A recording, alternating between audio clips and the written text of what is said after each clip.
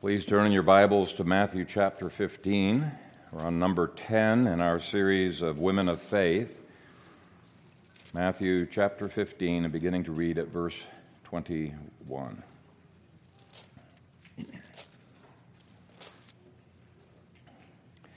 Then Jesus went out from there and departed to the region of Tyre and Sidon. And behold, a woman of Canaan came from that region and cried out to him, saying, "Have mercy on me, O Lord, Son of David. My daughter is severely demon-possessed." But he answered her not a word. And his disciples came and urged him, saying, "Send her away, for she cries out after us." But he answered and said, "I was not sent except to the lost sheep of the house of Israel." Then she came and worshipped him, saying, "Lord, help me." But he answered and said, "It is not good to take the children's bread and throw it to the little dogs." And she said, "Yes, Lord, yet even the little dogs eat the crumbs which fall from their master's table." Then Jesus answered and said to her, "O woman, great is your faith. Let it be to you as you desire." And her daughter was healed from that very hour. Amen. Father, I thank you for this, your word, and I pray that the responses of our heart would continue to be responses of humility and faith and hope and joy and worship. Father, may you build up this people as we study this glorious section of the Gospel of Matthew. In Jesus' name, amen. Well, the story we just read is a story that has troubled many people because it sure seems on the surface as if Jesus is being needlessly rude and needlessly insensitive, because here is a woman who is in great pain, who has a great need, and yet Jesus ignored her and even insulted her. What is going on? And I'll explain exactly what is going on. But before I do that, I want to point out that this woman illustrates the position that every one of us is in. Every one of us is unworthy of the least of God's mercies, and yet God bestows his mercies on us anyway because we come to him in faith. Now, the story in the Old Testament that I think parallels in some ways this story on God's sovereign grace is the woman of Zarephath that we looked at 3 weeks ago. They both came from the same region. They were both Phoenicians. Both were outside of the covenant. Neither one had a claim upon God's grace, but God gave it anyway. And to fully understand this story, which I've read a lot of books on this woman, I don't think a lot of them really understand this story, but to fully understand it, we've got to go back to the beginning and not ignore the first words. And the beginning tells us about a remarkable journey that Jesus made. Verse 21 says, "Then Jesus went out from there and departed to the region of Tyre and Sidon." Now, he had been in Gennesaret, which is on the northwest coast of the Sea of Galilee. And if you look at any Bible map in the back of your Bibles, and you look at the old trails that they would go on, and you trace those out it would be about 52 miles to halfway between Tyre and Sidon in the region that she came from. That's like walking from Papillion, Nebraska to Lincoln, Nebraska, okay? That's a long walk. Now, here's the interesting thing. The only ministry that he did when he got there was to this Gentile woman, and then he came back. And we know that because verse 29 says, Jesus departed from there, skirted the Sea of Galilee, etc. And the parallel story in Mark says exactly the same thing. He went up there, and then he came straight back. Now, to me, this shows that Jesus deliberately made this journey for one purpose, to interact with this woman. Now, of course, he's going to be teaching a number of lessons to his disciples as a result of this interaction, but this was his sole mission. We know from other passages he never went on any journey without having a mission in mind. Well, if she was his mission, his only mission, that puts an entirely different spin on the entire story. This woman did not, as so many people claim, change Jesus' mind. He was not a reluctant Savior. He went to great lengths to save her.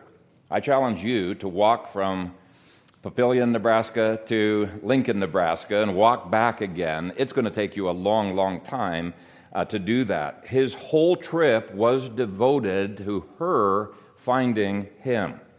And so rather than this story showing us a reluctant Savior, it shows us a Savior who was testing her faith and drawing it out within an Old Testament, Old Covenant context of how to treat Canaanites. And that is the second remarkable thing that we find in this text. Verse 22 says she is a Canaanite. It starts, and behold, a woman of Canaan. Literally, it's a Canaanite woman came from that region. Now, Mark identifies her as a Gentile. That's the way the word Greek is used as a synonym of Gentile in the book of Mark. And then he says, but it was a Syro-Phoenician, which means that this woman spoke the language of Syrian, but she had an ancestry of being Phoenician. Well, who were the Phoenicians in that region? They were the Philistines, right? The ancient Philistines, one of the tribes of the Canaanites. And so there's really no contradiction between Matthew and Mark. She was a Philistine, she was a Canaanite. It's just two ways of saying the same thing. And commentaries point out that the use of the word Canaanite here is highlighting the fact that this woman was from the class of people that God had doomed to destruction and upon whom his people were commanded to show absolutely no mercy. All Canaanites were under the ban. And keep in mind that this is still going on under the time of the Old Covenant. Christ has not established the New Covenant yet. And in order to be our Savior, he has to keep all of the laws of the Old Covenant. And what did the law command? It commanded war against the Canaanites. Well, this is another fact that gives a totally different spin to this story. I think it completely explains Christ's strange behavior. Her entire ancestry had an anti-Christ heritage. And so this means that rather than diminishing God's grace, this story superbly heightens God's grace that is being manifested even to a woman who was under God's curse. And it's not without precedent in the Old Testament. We saw that the widow of Zarephath was also from this region. A number of David's bodyguards were Philistine converts. But the only way such people could be saved was by renouncing their old identity as Canaanites, renouncing it entirely, and becoming full-fledged Israelites. There was a place in the temple for God-fearing Gentiles, but there was no place in the temple for Canaanites. None whatsoever. No place. They had to renounce their Canaanite status and become full-fledged Israelites. And so as we go through this story, keep in mind that she was a descendant of the accursed Canaanites, and for Jesus to pronounce mercy on her without her evidencing a willingness to ditch her identity would have been unlawful. Since he was still in the Old Covenant, he would have been in sin to show her mercy without her embracing him in faith. He couldn't just assume her faith. Faith had to be demonstrated. It would have been just as unlawful as it was for Mordecai to show any respect for Haman, the Agagite. Mordecai was not allowed to show Haman any respect because he too was one of the Canaanite tribes, or from one of the Canaanite tribes. Mark adds a little note regarding Christ's location that is also remarkable. It says he entered a house and wanted no one to know it, but he could not be hidden, for a woman whose young daughter had an unclean spirit heard about him. Remarkably, Jesus told his disciples, hide me. Don't let anybody find me here. He didn't want people to know where he was staying. It's almost as if he makes it as hard as possible for this woman to find him. And in the process, he draws out the remarkable nature of her faith to anybody who might have had questions about what he is about to do. Despite taking every precaution to be hidden, Mark says, but he could not be hidden, for a woman whose young daughter had an unclean spirit heard about him. Now, Jesus didn't tell his disciples what the purpose of the hiding was. They may have assumed, hey, we've rented this Airbnb for a vacation. We're going to get some rest finally. And if that was their purpose, they would have been sorely disappointed because this woman discovers where he is somehow. And Mark says she keeps crying out, keeps asking. Okay, and the title that she uses for Jesus in verse 22 of Mark 15 is also remarkable. Actually, there's a long string of remarkable things in this story. You could understand a Jew claiming the title Son of David, since that was the title of their prophesied Messiah, of the Jews' prophesied Messiah. Okay, but for a Canaanite to do so would be almost self-defeating. Did not the Old Testament anticipate that this messianic king would declare war on all remaining Canaanites and vanquish them? He did. And those prophecies were fulfilled to a T when the last remaining vestiges of them were wiped out in AD 70. We looked at the fulfillment of that in our Revelation series.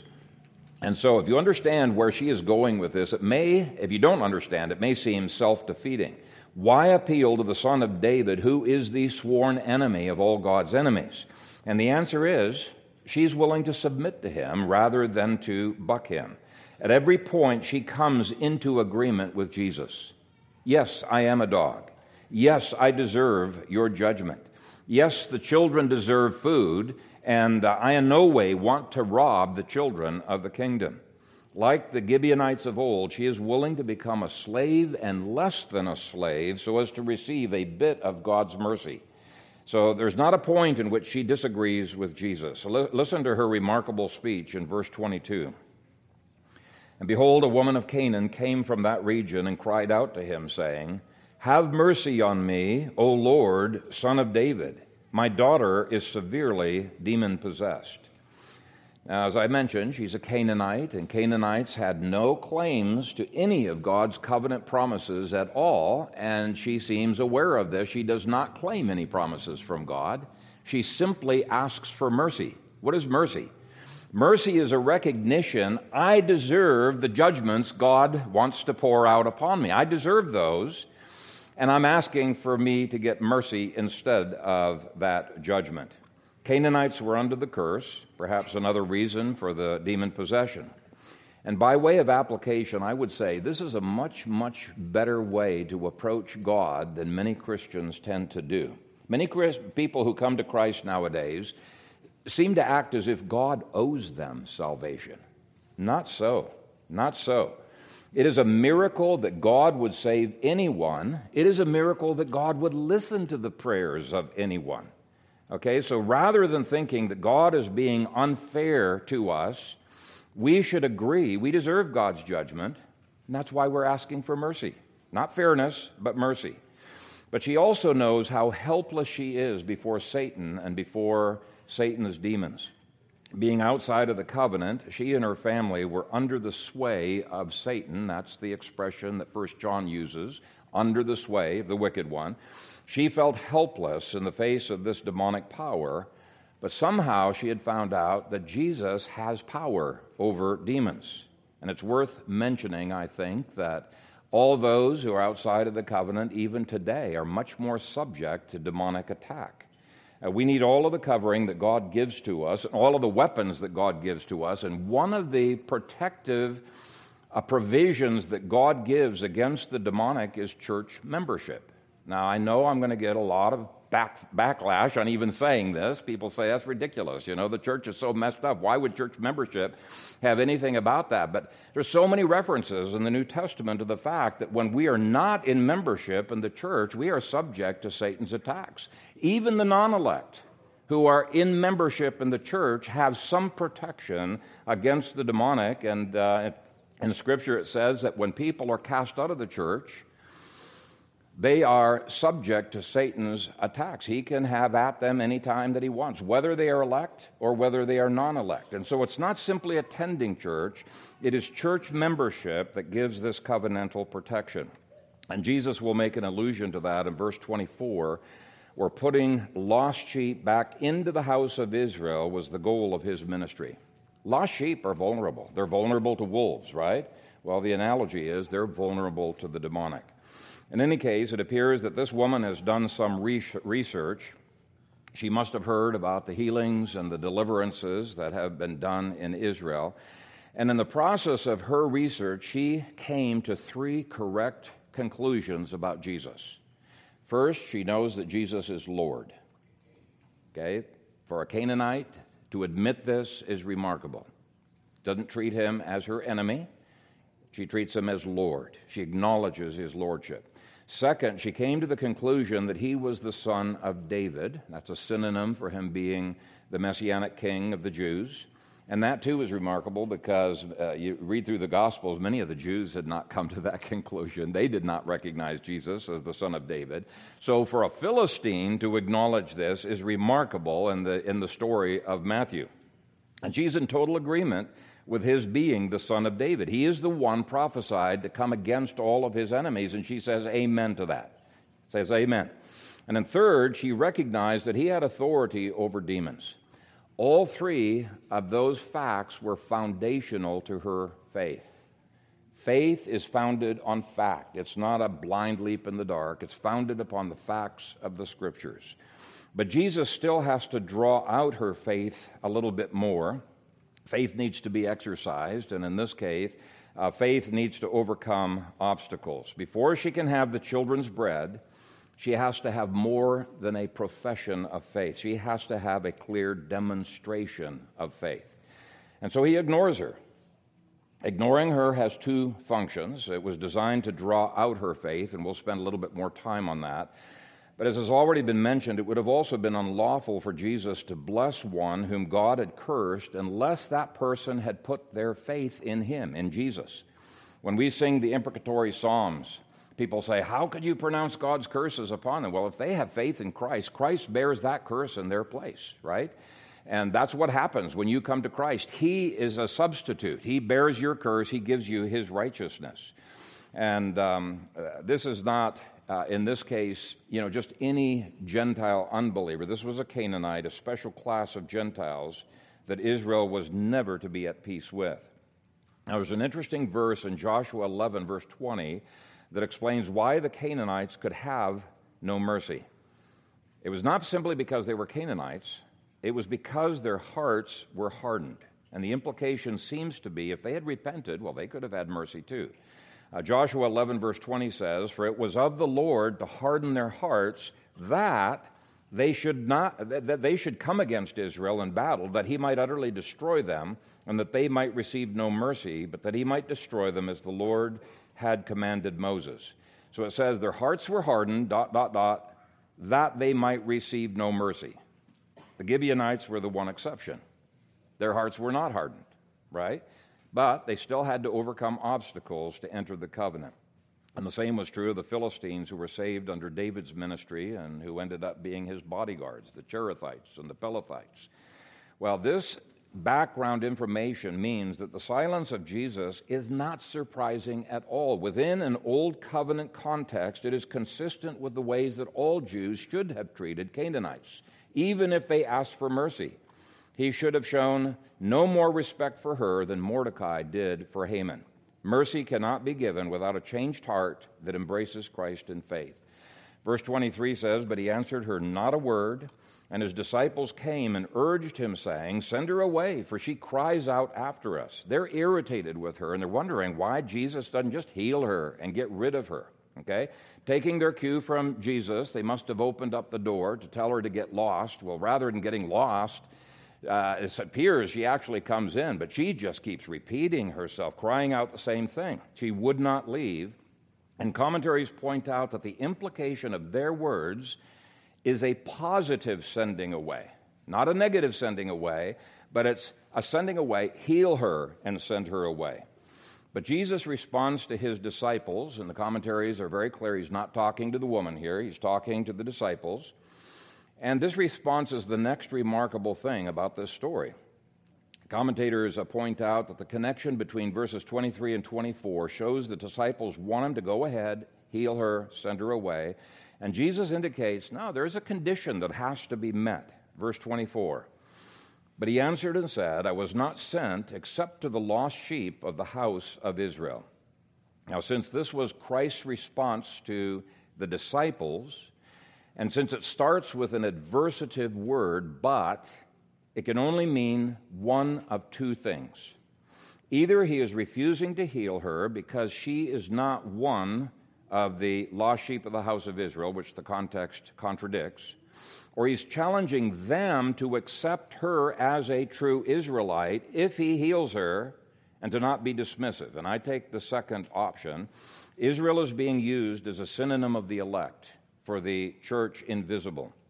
All the elect are lost before they have faith, and Christ has only been sent to the lost elect who constitute the true Israel. Here's how John Lang and Philip Schaff worded in their commentary.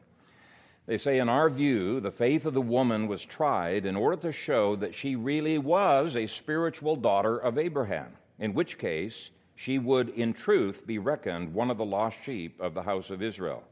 The faith of the woman was now to be tried and proved. Such a test would show to the disciples that she really was a spiritual daughter of Israel.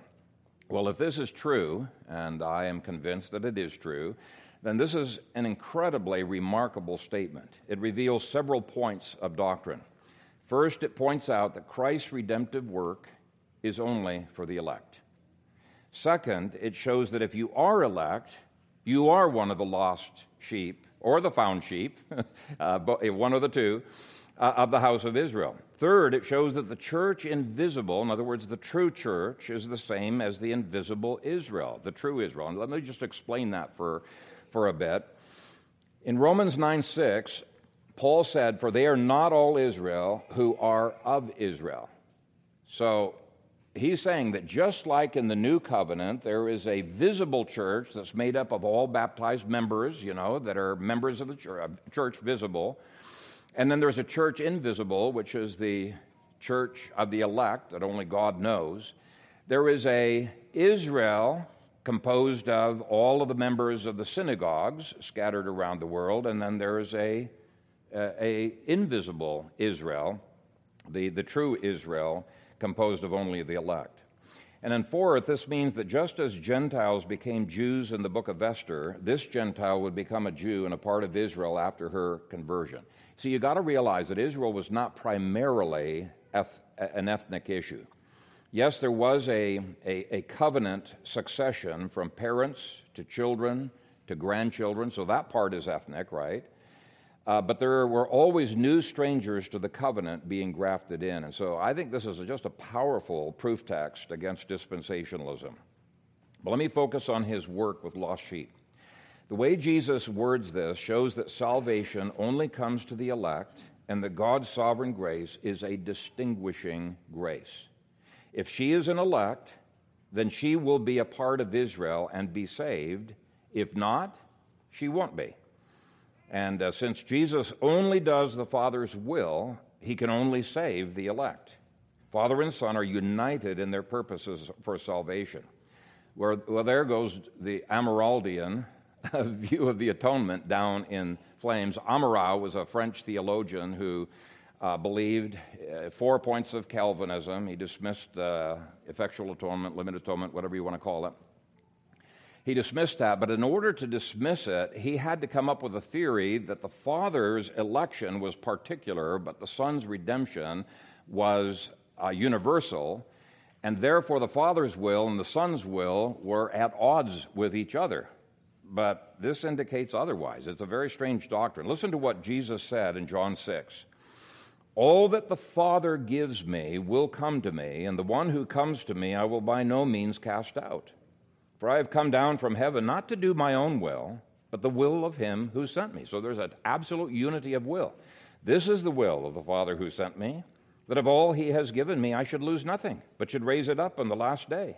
No one can come to me unless the Father who sent me draws him, and I will raise him up at the last day." So that's very, very strong words for particular redemption, limited atonement, effectual atonement is what some people call it. Well, it's hinted at in our text as well. There is a fifth deduction that we can make from this verse. It shows that her only hope is to relinquish her identity as a Canaanite under the curse. God's call is for her to become a daughter of Sarah and a member of the house of Israel. As long as she stays a Canaanite, she stays under the curse. And the application is the same when people get saved today. Just as there was no such thing as a Canaanite Israelite, there is no such thing as a gay Christian. or a murdering Christian. You leave your old identity. Can you fall into sin? Yes, you still can, but that's not your identity. Your new identity is in Christ. And then 6, the fact that Jesus healed her is proof positive that she is one of the lost sheep of the house of Israel. Jesus is quite clear, I was not sent except to the lost sheep of the house of Israel. Now, some commentators take this as, a rare exception to Christ's normal rule. No, this does not leave any room for any exception whatsoever. So, logically, his healing of her proves that she is considered by him to be one of the lost sheep of the house of Israel. And after this, she won't be lost. In other words, she won't be treated as a dog. She will be treated as a child, and she will receive the children's bread. Which leads us to this woman's remarkable approach. Mark makes clear that Jesus was in the house when she came crying. The disciples no doubt opened the door to get rid of her, and she must have either come into the house to worship him, which is the way I take it, or else he must have come to the door where she worshiped him. But verse 25 of the Mark passage says, Then she came and worshiped him, saying, Lord, help me. This shows more than a historical faith. She worshiped him. This is more than what most Jews would do. She worshiped him. She called him Lord. And so in effect she's saying, no matter what you do, Lord, whether you speak to me, don't speak to me, I will worship you. Lord, help me. Okay. But this faith needs to be tested for its genuineness. Jesus presses her even more in what amounts to a remarkable insult. Verse 26. But he answered and said, It is not good to take the children's bread and throw it to the little dogs. Mark adds a phrase that gives a little bit more hope. Mark 7:27. But Jesus said to her, Let the children be filled first, for it is not good to take the children's bread and throw it to the little dogs. So that word first is not as exclusionary. Yes, she's outside the covenant.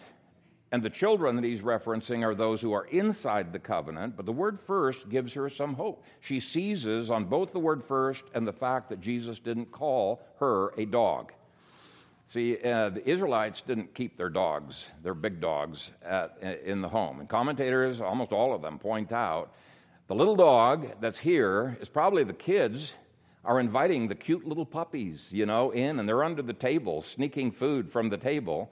And so she's getting hope from what Jesus is saying. But by this statement, Jesus is making it clear. Up to this point, this woman is outside the covenant, outside of Israel, outside the covenants of promise. She may be a lost sheep, but she's not yet in the fold, and she cannot be treated as a sheep yet. And this, too, constitutes theology that modern professing believers are not clear on. If you are outside of the covenant, Matthew 18 acknowledges you might still be elect, but you are not to be treated as a child of the kingdom.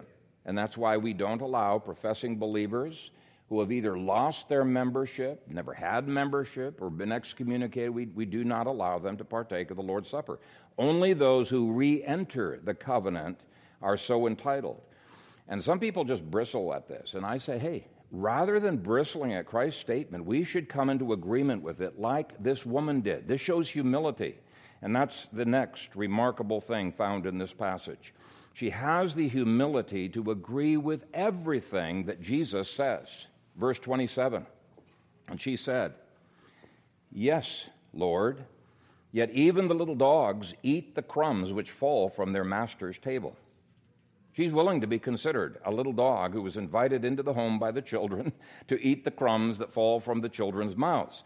This would have been a rebuke to the disciples who are just trying to get rid of her, get her out of the house. But Jesus is giving hope to this woman by saying that the children need to be fed first. And I want to show some remarkable facets of her faith from that statement. First, it was a faith whose mouth could not be closed. It could not be closed despite the protests of the disciples. It could not be closed despite the silence of Jesus. It could not be closed despite the insults of Jesus. It could not be closed despite the hard doctrine of election. She came into agreement with all of it and yet continues to ask for mercy. And I think we can learn from her on this. Does our faith stop petitioning heaven when the heavens are silent? Or do we keep on petitioning? I think some people give up way, way, way too quickly, too easily. Does our faith give up when we receive negative feedback from other fellow Christians? Or do we just say, no, I'm going to the Lord. My faith is not dependent on what other people think of me. Does our faith give up when the Bible describes the ugly state of our sinful hearts, which really, when you dig into it, is far, far worse than calling us little dogs? You know, the Scripture talks about the hearts of the unregenerate as being not only unworthy, but corrupt, defiled by sin, full of leprosy and pus and putrefaction. Those are some of the images that Scripture gives. False Christians cannot believe that we are as sinful as the Bible makes us out to be. They can't believe that apart from grace, we're little dogs. It's too insulting, and so they give themselves a pass. But men and women of faith come into full agreement with God's word that we are indeed dogs apart from grace. But those who have true faith come into the house anyway. They fall at Jesus' feet and they worship him. Jesus said, we are what we are, sinners, and we say, yes, Lord, we acknowledge we deserve hell. We deserve your disfavor. We don't deserve anything. We deserve you to withhold your grace from us, but we appeal for mercy. Have mercy. True faith will not allow its mouth to be closed. Even when Jesus says, you deserve to go with hell, we agree, but I plead for mercy. We cling to him. Second, her faith did not dispute with the Lord. And I know I've already commented on this, but I think it bears repeating in some application. There is not one single disagreement that this woman has with Jesus. True faith must not, cannot sift through the Bible and say, oh, I'm going to receive this from the Bible, but this I reject. The true faith does not do that. True faith submits to the entirety of God's word and affirms that it is true. What's the first word in her response in verse 27? It's yes. And the dictionary defines the Greek word nigh as yes, certainly, indeed, it's true that. So she is coming into complete agreement with his harsh and difficult descriptions that he has given of her, and she's basically saying, yes, Lord, I am a dog. Yes, Lord, you have the perfect right to withhold grace from me or to give grace to me. Yes, Lord, I don't deserve what the children deserve. Yes, Lord, I don't want you to give away anything that belongs to the children. Despite all of this, I call you my Lord. All I'm asking is for crumbs that fall from the children's plate. What you put onto the plates of your children is of such infinite value that even a crumb from their plate is of infinite value to me. That's in effect what she is saying. She's saying, all I'm asking for is crumbs. Your crumb of grace is still grace, and your grace is sufficient for all of my needs. I mean, this is how remarkable her faith really is. And I think this response is a rebuke to many Christians. I have seen professing believers tell me that they don't believe certain difficult portions of the Word of God. Some people dismiss the entire Old Testament. Others dismissed, smaller portions of the Old Testament. I had one lady come to me and say, that she did not believe in predestination. And I said, you mean you have a different interpretation than Reformed people do? No, I don't believe in predestination. I said, you do realize the word predestination is in the Bible? And she said, no, it's not. So I turned to Romans and Ephesians, and I showed her the word. And the words out of her mouth was, well, I guess I don't believe those verses. Well, that is not faith. Faith does not dispute with God. It does not throw out portions of what God says just because they are hard to believe. It's calling God a liar. Fuller Theological Seminary used to be good, but several decades ago it started teaching that the Bible has errors. They still claim to believe in inerrancy. They define it as limited inerrancy, and what they mean by that is it's inerrant on salvation and heaven and anything you can't see and measure and touch or evaluate by science. Kind of a strange definition of inerrancy. But that is not faith. And I refuse to acknowledge a person as a Christian who, maybe they're mistaken, that could be one thing, but if they self-consciously say, yes, the Bible has mistakes in it, it is in error, is disbelieve God's word. I don't see how they can have faith. That person fails the test that Jesus gave to this woman. It's disputing with God's word. He's not yet a child of the kingdom. True faith does not dispute with the Lord. Third, the argument of her prayer was built upon the very words that Jesus had uttered. So rather than disputing or disagreeing with Jesus, she took the promises of her argument from his own words. She didn't even try to add any additional premises to her arguments. She simply admits everything. Jesus, what you've said is absolutely true. And then she says, here is what I'm claiming based on what you said. So let me read what I put down in terms of the logic of this. True, Lord, I am a little dog. And little dogs are allowed under the table, aren't they? Okay? And as such a dog, dogs have a master, don't they? And I've acknowledged you to be my sovereign Lord. Masters also feed their dogs, don't they? And little children love to feed the little dogs that are under the table, don't they? Like the prodigal son, she is willing to become a servant or whatever he wants her to be. And just as Jesus used a diminutive little dog, in the Greek she uses a diminutive little crumb. For her, this was of inestimable value. The Lord has so much grace that even that little crumb is riches for her if he will deliver her daughter.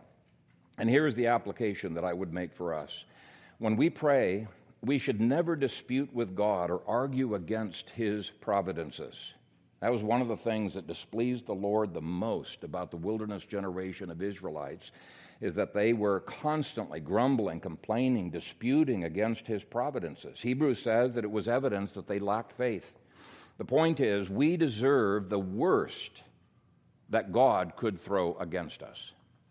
We tend not to think that, but we do. We deserve the worst that God might throw against us. And we don't dispute against that. We don't grumble against God when we lose our job or a job offer. Every house that we lost when we were looking, and we looked at hundreds of houses, every time the door was slammed in our face, so to speak, we said, thank you, Lord. That's an answer. You didn't want us there, and you've got a perfect place for us. We do not grumble against God's promises. Instead, we pray, but we pray using his words and never arguing against his words. And so here would be some of the ways that you could pray. If you are not a believer and you're wondering if you're too wicked for God to save, you plead the scriptures that Jesus bore the curses of everyone who puts their faith in him. And Father, you have said that Jesus did not die in vain.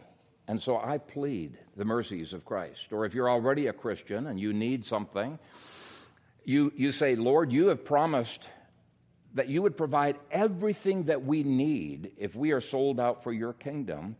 I need X, Y, Z. And as one who is sold out for your kingdom, I ask for X, Y, Z. What you're doing is you're filling your mouth with scriptures.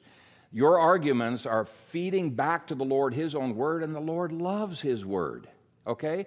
So he's not about to deny his word that we give back to him. He loves what we offer back. Finally, we have Christ's remarkable answer to prayer in verse 28.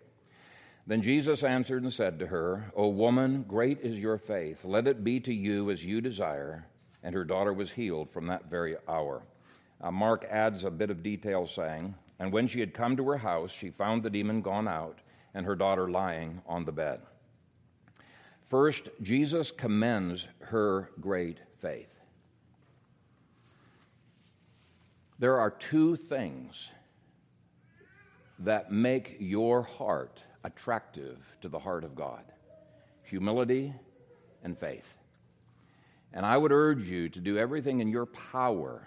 Read books, pray, do whatever it takes to develop faith and to develop humility. Develop the humility of this woman who came into quick, immediate agreement with any convictions that Jesus' words brought to her life. And develop the faith of this woman that refuses to stumble at insults and pointing out of sins or impossibilities. Do not allow Satan or anyone else to divert you from humility or faith. Those are the two things that give you access to miracles and to God's good pleasure. Those are the two things that knit you to Christ's heart. Second, when we align our hearts with His will, as this humble woman of faith did, then God will give us all our desires. And I find this so cool. And there's many other scriptures that say the same thing. But Jesus said to her, "Let it be to you as you desire." Let it be to you as you desire. Psalm 37:4 says, "Delight yourself also in the Lord, and He shall give you the desires of your heart." So God loves to fulfill our desires when and only when our will is held captive to His will and to His kingdom. Jesus said, "Seek first the kingdom of God and His righteousness, and all these things will be added to you," right? God loves to delight a people who delight in Him. So Jesus said to the one who worshiped Him and called Him Lord, "Let it be to you as you desire." I find a great comfort in that. Third, don't give up on your children, no matter how far gone they might be. This daughter was severely demon-possessed. She couldn't really be any worse than she was, and yet by grace she was fully restored. Now, God does not guarantee that He's going to restore every prodigal son or every prodigal daughter.